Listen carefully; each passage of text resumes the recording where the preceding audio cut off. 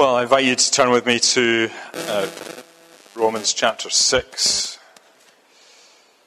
launching into a new chapter this evening. And I'm only going to look at the first 4 verses, but I want to read the 11 verses just for a bit of context. And before we do that, let's pray again. Let's pray. Lord, thank you for your word. Again, we pray your help in understanding it. And Lord, may you open up to us that we may rejoice in your goodness to us. In Jesus' name, amen. Amen. So Paul says, what shall we say then? Are we to continue in sin that grace may abound? By no means. How can we who died to sin still live in it? Do you not know that all of us who have been baptized into Christ Jesus were baptized into his death? We were buried therefore with him in baptism into death, in order that just as Christ was raised from the dead by the glory of the Father, we too might walk in newness of life. For if we have been united with him in a death like his, we shall certainly be united with him in a resurrection like his. We know that our old self was crucified with him in order that the body of sin might be brought to nothing, so that we would no longer be enslaved to sin. For one who has died has been set free from sin. Now, if we have died with Christ, we believe that we will also live with him. We know that Christ, being raised from the dead, will never die again. Death no longer has dominion over him. For the death he died to sin once for all. But the life he lives to God. So you also must consider yourselves dead to sin and alive to God in Christ Jesus. Let not sin, therefore, reign in your mortal bodies, to make you obey their passions. Do not present your members to sin as instruments for unrighteousness, but present yourselves to God as those who have been brought from death to life, and your members to God as instruments for righteousness. For sin will have no dominion over you, since you are not under law, but under grace.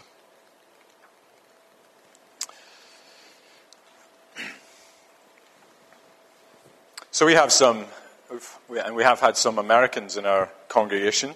We haven't had others in the past. And we have some Americans in our presbytery, missionaries who are working alongside us.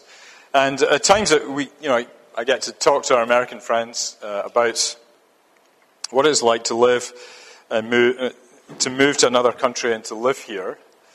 And you might think that there are not that many things that are different between the United Kingdom and the United States. But often the comment that comes back is there are so many things that are different in so many small ways. Yeah, it's true, isn't it? And it's very important for missionaries to understand this, because often they think, well, it's easy because we speak English here, and then they come over and discover everything's different, and then have sometimes an adverse reaction to the fact that everything's so different, and get a bit disappointed. Now, I'm just telling you all that. It's just interesting from missiology, but I'm just telling you all that by way of introduction to the matter at hand, which is in Romans 6, 1-4, which kind of asks the question, the question behind what I'm going to say here is, what is it that makes, what practical difference does it make being a Christian in the world? What difference does it make being a Christian in the world? Because the Bible compares what you were like before and what you've become now as Christian as something like emigrating to a new land. So Colossians chapter 1 verse 13 says, He has delivered us from the domain of darkness and transferred us to the kingdom of His beloved Son. You get that sense of having emigrated or been transferred over from one place to another. And it's this transition to a new life, as it were, into a new country, that Paul begins to introduce to us in Romans chapter 6. And he continues on with that beyond chapter 6. Now, we've seen already that central to the gospel, seen how central, rather, the gospel is to Paul and his ministry. It was his, of course, his driving principle. If you look back to that key verse in 1:16-17, I'm not ashamed of the gospel because it is the power of God for salvation for everyone who believes, to the Jew first and also to the Greek. For in it a righteousness of God is revealed, the righteousness of God is revealed from faith to faith, as it is written, the righteous shall live by faith. And this is a gospel that Paul wanted to preach everywhere. He was desperate to preach it to the Romans, but he wants to go through Rome eventually, and he's going to go to Spain, as he tells us in chapter 15. He wants to preach this gospel to everybody. And to explain the gospel and to explain his missionary endeavor and just his basic philosophy of ministry, he spells out why the gospel is necessary. Mankind left to himself is steeped in his unrighteousness and godlessness, and he ignores God in spite of the witness of creation and the witness of his conscience. Mankind just ignores God, and man has this sort of fundamental lack of righteousness that he needs. You and I, we need to stand before God in his holiness. And because of that lack, left to himself, mankind stands under the judgment of God. And we were thinking a fair bit about that this morning, the judgment of God. And we're just waiting. Mankind is just waiting for the judgment to come in due time. But of course the good news is this, that God has not left us to ourselves, but he has given us his promised Son, Jesus Christ, who comes to spill his own blood for us, to give his life, to be that propitiatory sacrifice that stands in the place of sinners, takes the judgment, as it were, that future judgment, that eschatological judgment is brought forward into the life of Christ, and Jesus bears it for his people,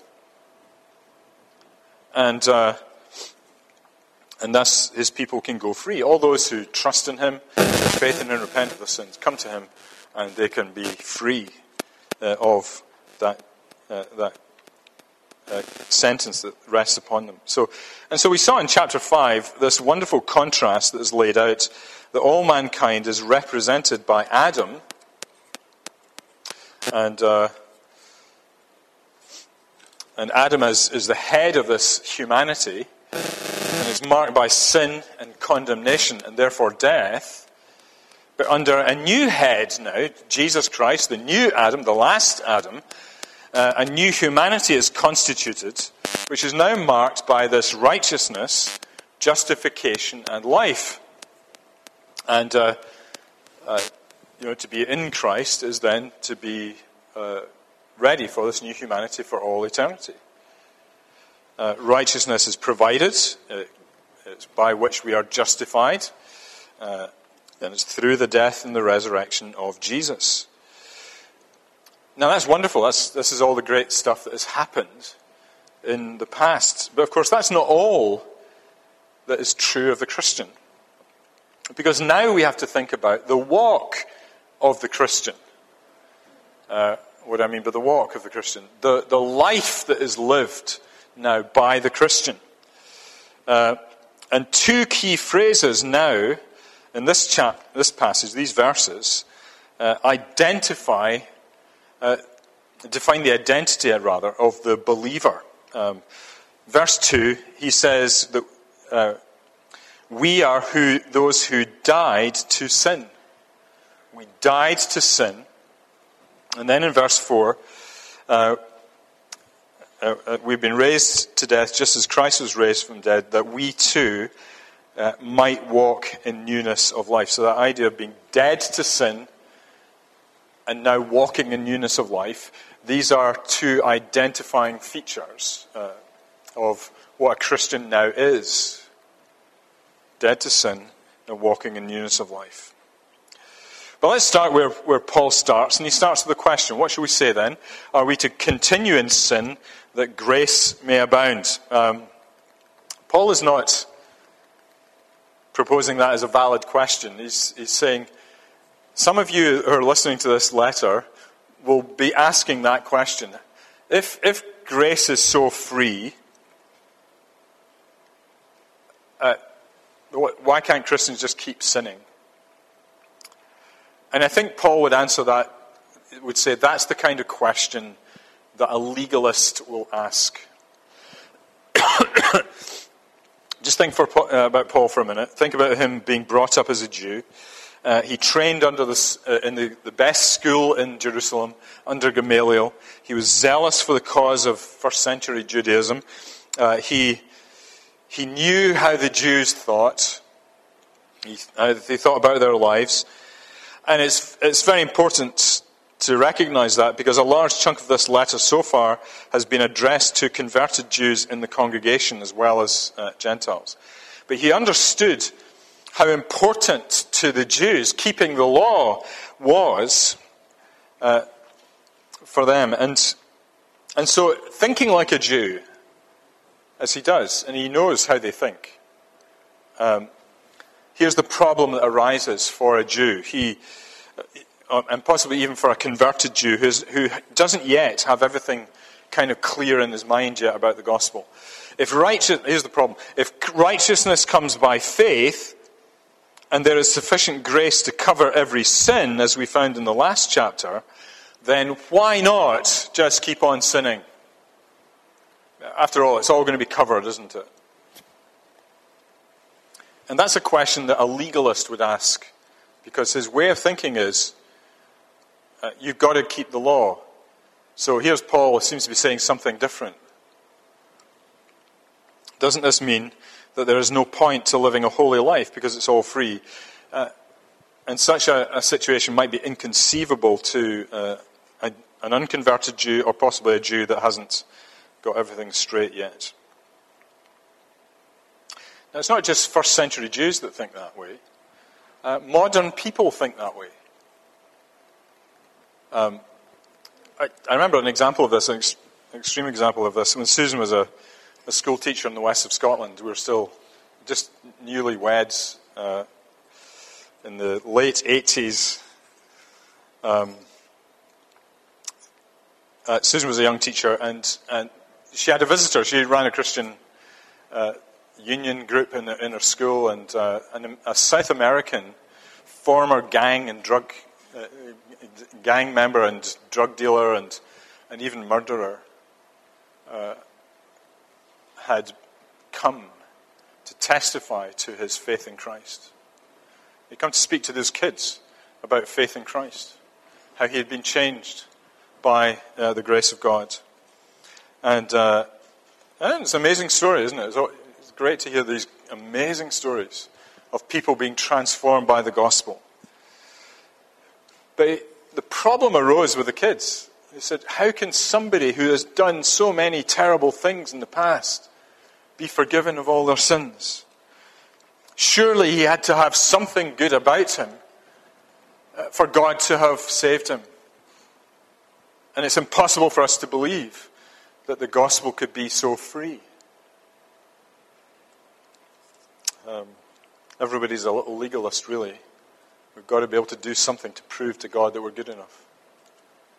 And people in Solihull think this way as well. I've met many people over the years who have come to fundamentally believe that you need to have lived a good life if God is to accept you. I've had so many conversations with people as we've done door-to-door work or outreach in the town centre and so on. And when you tell them, no, you don't have to have done any of that to come to Jesus, to be saved, they just don't believe it. They find it hard to believe. Surely you've got to do something. You've got to be good enough. What's the point of living a good life then? Why bother? That's the whole thinking behind it. We may well struggle with that this evening. You might think, how can God be so gracious to somebody who could be so sinful? Maybe there's something in you that still struggles to truly accept that God, even your own sin, that God can truly accept you and overcome and cover your sin.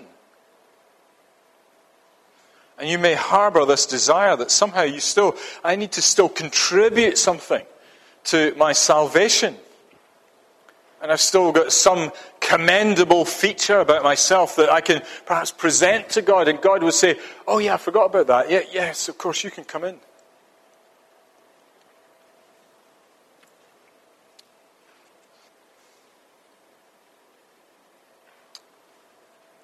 If it's so free, why do anything? Why bother? Is the question. And but I think behind that question is a failure to understand the true power of the transformation that God seeks to bring through His Holy Spirit, through the power of the gospel, into a person's life. And Paul's answer to this rhetorical question in verse 2 might well take them by surprise. So here's the question: are we to continue in sin that grace may abound? Answer: by no means. How can we who died to sin still live in it?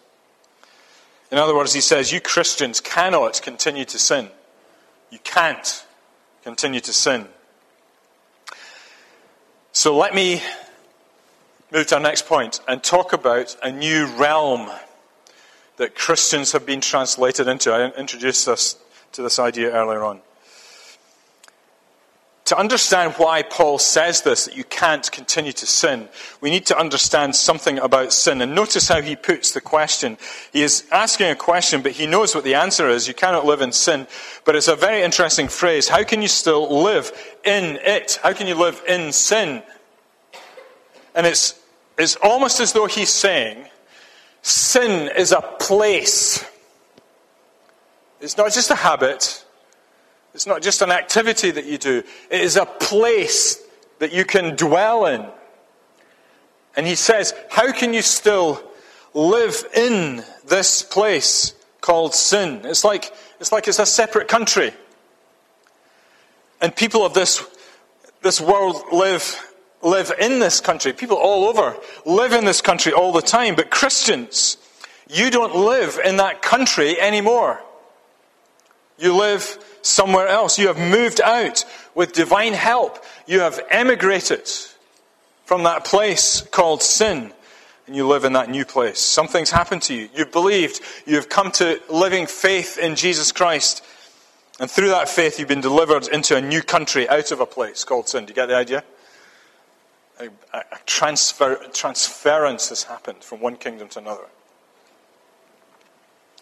And so now he says, you are dead to sin. Now that's strong language, but think of it as this way. Think of it in this way. When someone dies, we often think of them going away, don't we? We think of the person having gone from us. And this is kind of what Paul means here. That as far as the old country is concerned, as far as sin is concerned, you are gone. You are out of that realm.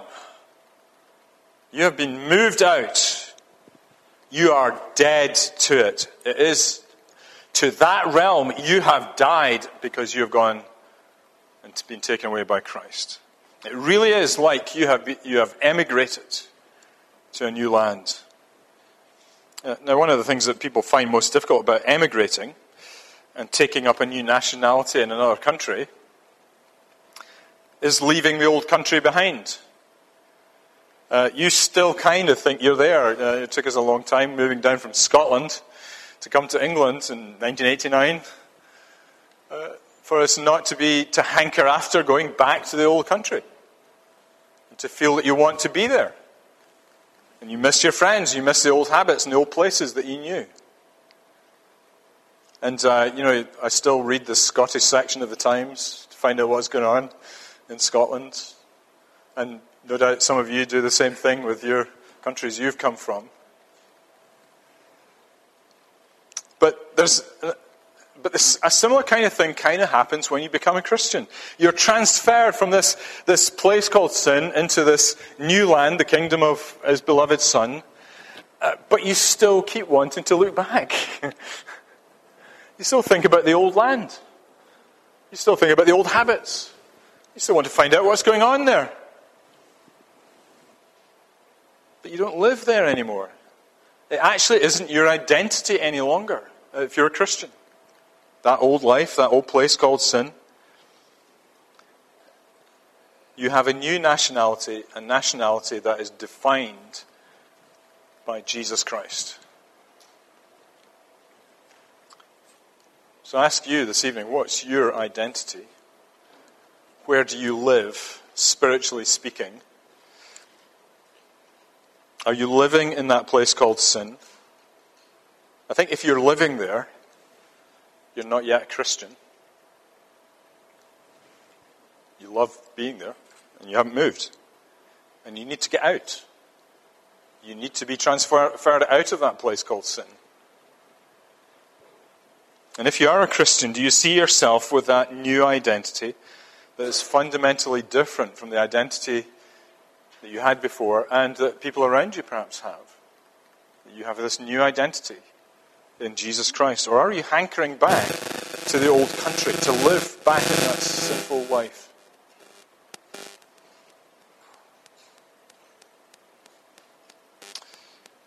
Well, it's a glorious truth, isn't it? As Christians, we have been transferred into this new land, out of, and we are dead to sin. We don't any longer live in sin. Now, it's at this point, Paul does perhaps a strange thing. He introduces baptism. And sometimes Paul throws these things in there, and you think, what? What's baptism got to do with this? And, what is he talking about here? We were buried, therefore, with him by baptism into death, in order that just as Christ was raised from the dead by the glory of the Father, we too might walk in newness of life. Sorry, I missed out verse 3. Do you not know that all of us who have been baptized into Christ Jesus were baptized into his death? Now, I should say here that Paul, one of the natural things we want to do, and I've met people who do this with this verse, is to say, well, what Paul's really talking about here is baptism in the Holy Spirit. He's thinking about a spiritual category, not a sacramental category. We are baptized with the Holy Spirit. Paul is not meaning that here. He is actually talking about your baptism. And he means the water and everything. And of course, what he's doing he's assuming justifying faith, which is what he's been discussing in chapters 3, 4, and 5. But now his focus moves on to the baptism itself, and that act that these believers underwent. He's not even thinking about the mode of baptism, by the way, just in case you're wondering. That down and up motion that our friends in Baptist churches will say, well, Jesus died and rose again, and that's just like full immersion baptism, isn't it? We go down into the water and we come back up again, and the fluid dynamics of it forces you back up as you fall back. The wave comes back and pushes you up again. Paul is not thinking that way. It's not, because burial in the first century was not a matter of going down into the ground, believe it or not. It was a matter of being lifted up into a catacomb. So he's not thinking about the mode of baptism here, so don't be confused by that. He is thinking about what baptism signifies. And he says, it's what it signifies about our identity in Christ, because baptism signified the identification of the believer with his leader, her leader, and the leader's actions. Hence, he says, you are baptized into Christ. So when you are baptized, you are identified. You identify with the death and the resurrection of Jesus. And you see this in other places. You see it in 1 Corinthians chapter 10. We've got another mention of baptism. This time Paul speaks of the Israelites being baptized into Moses. Now, why is that? Because they followed Moses and they identified with Moses. And as they went through the Red Sea, they went through the same experience as Moses. And so, as Moses was led to freedom, so the people were led to freedom. And remember, the judgment comes in on the Egyptian armies afterwards. And so we as Christians, we are baptized into Christ, which means that we are now identified with him in his death and his resurrection. We have left this world and died, but we have risen again to life, into a newness of life. And this is how baptism actually is really important and useful to the believer in his or her thinking about him or herself. Because my baptism serves as a continual reminder to me of what I am in Christ Jesus. What Jesus Christ has done for me and where he has taken me. That I am no longer in that old country, that place of slavery, that place of sin.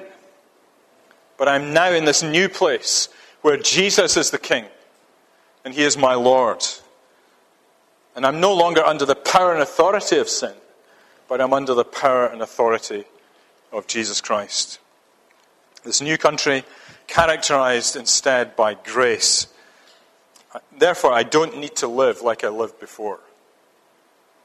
I must not live like I lived before. I must live a new life in this new kingdom. And it continues to surprise me, I think, just how little baptism figures in the life of believers today. I know somebody from years ago in a previous church when we were living in Derby still, and there was an elderly gentleman who came to faith in the 1950s at a Billy Graham crusade, and he would bring out his decision card that he had got on that day. He got a decision card and said, on this date, whatever it was, so-and-so gave his life to Jesus Christ or something like that. And he's got his decision card in his Bible. And every so often he pulls it out and encourages himself about what happened to him those 50 or 60 years ago. But he never thought about his baptism. He thought about his decision for Jesus. I've even heard a pastor in another situation, a friend of mine, who told me once that he counseled a church member to gain assurance of his salvation by looking back at his own past experience of conversion. What Paul is doing here is he's saying, look at your baptism and rest on all that Jesus has done and all that signifies. And that's where you get your assurance from. Not in your past experiences, which can be deceptive. Paul wants believers to be reminded of what has happened to them and that they are identified with Jesus Christ by looking to their baptism and to say, yeah, I have a new life now. This is what Martin Luther used to do. I've told you the story of how he was constantly assailed with accusations from the evil one, and he constantly wanted to confess his sins before he discovered the gospel. But the temptations never stopped, even after he discovered the gospel. He still had those accusatory darts coming from Satan saying, you're such a sinner, you're such a sinner, and you're such a sinner. And he learned to be able to say to Satan, yes, but I'm a baptized man. Christ has died for me. My baptism encourages me. So, he speaks about baptism. But finally, let's talk about walking the walk now as Christian people who are baptized into Christ Jesus. This, of course, has implications for our lives now, because Paul is moving on here to show that this justifying faith, which we all have as Christians, is not an impractical faith that makes no real and visible difference to our lives. Actually, it makes every difference. Because in verse 4 we discover that in Christ we have been raised to walk in newness of life. And Paul uses this word walk to describe the everyday life of the Christian. Think about it. You can't walk invisibly. It's kind of weird if you try. You can't walk invisibly. When everyone else is standing around and you're walking, everybody can see you. You can see a person moving through a crowd. When everybody else is walking in another direction, following other leaders and other gurus, you're going in a different direction, walking in a different direction because you are following Christ. You are going in a different direction. That will be seen in the world if you are following Christ. And so the conclusion that Paul comes to here is that if you profess to have this faith that he is speaking of, it results in more than simply passively receiving forgiveness of sins while you carry on as you are. Rather, it results in you walking in a different direction from the rest of the world. You are changed. You've left that country of sin and death, and you are now in a new country ruled by Jesus Christ, his country of grace and life. That's what happened to many people when they discovered Jesus, when they met Jesus. You read about it in the Bible. Think of Zacchaeus, that short man who had to climb a tree to see Jesus passing by. He had been guilty in the past of extorting money, but he was never the same after Jesus came to his house. And he lived a new life, and he stopped his old ways, and he made restitution for all his past sins. Because he'd come to love Jesus Christ. Everything changed for him.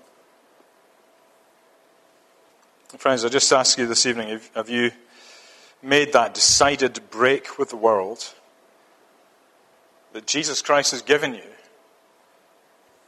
Has Jesus walked into your life, and have you heard him call you to a new life, to leave the old ways behind? And if somebody's not a Christian, they need to die to that old world in order to enter this new world and come under the kingship of Jesus. And if you are a Christian, will you do what Paul says here and remember into whom you have been baptized, into Jesus Christ?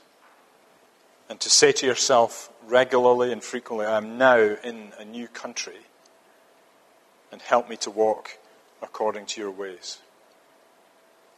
Let's pray. Lord, thank you for the comprehensiveness of the salvation that you've given to us in Jesus Christ. And I pray you'd help us to resist the draw of the world back into its clutches, but to remember what we are in Jesus Christ, and to seek then to live for him. We ask in Jesus' name. Amen.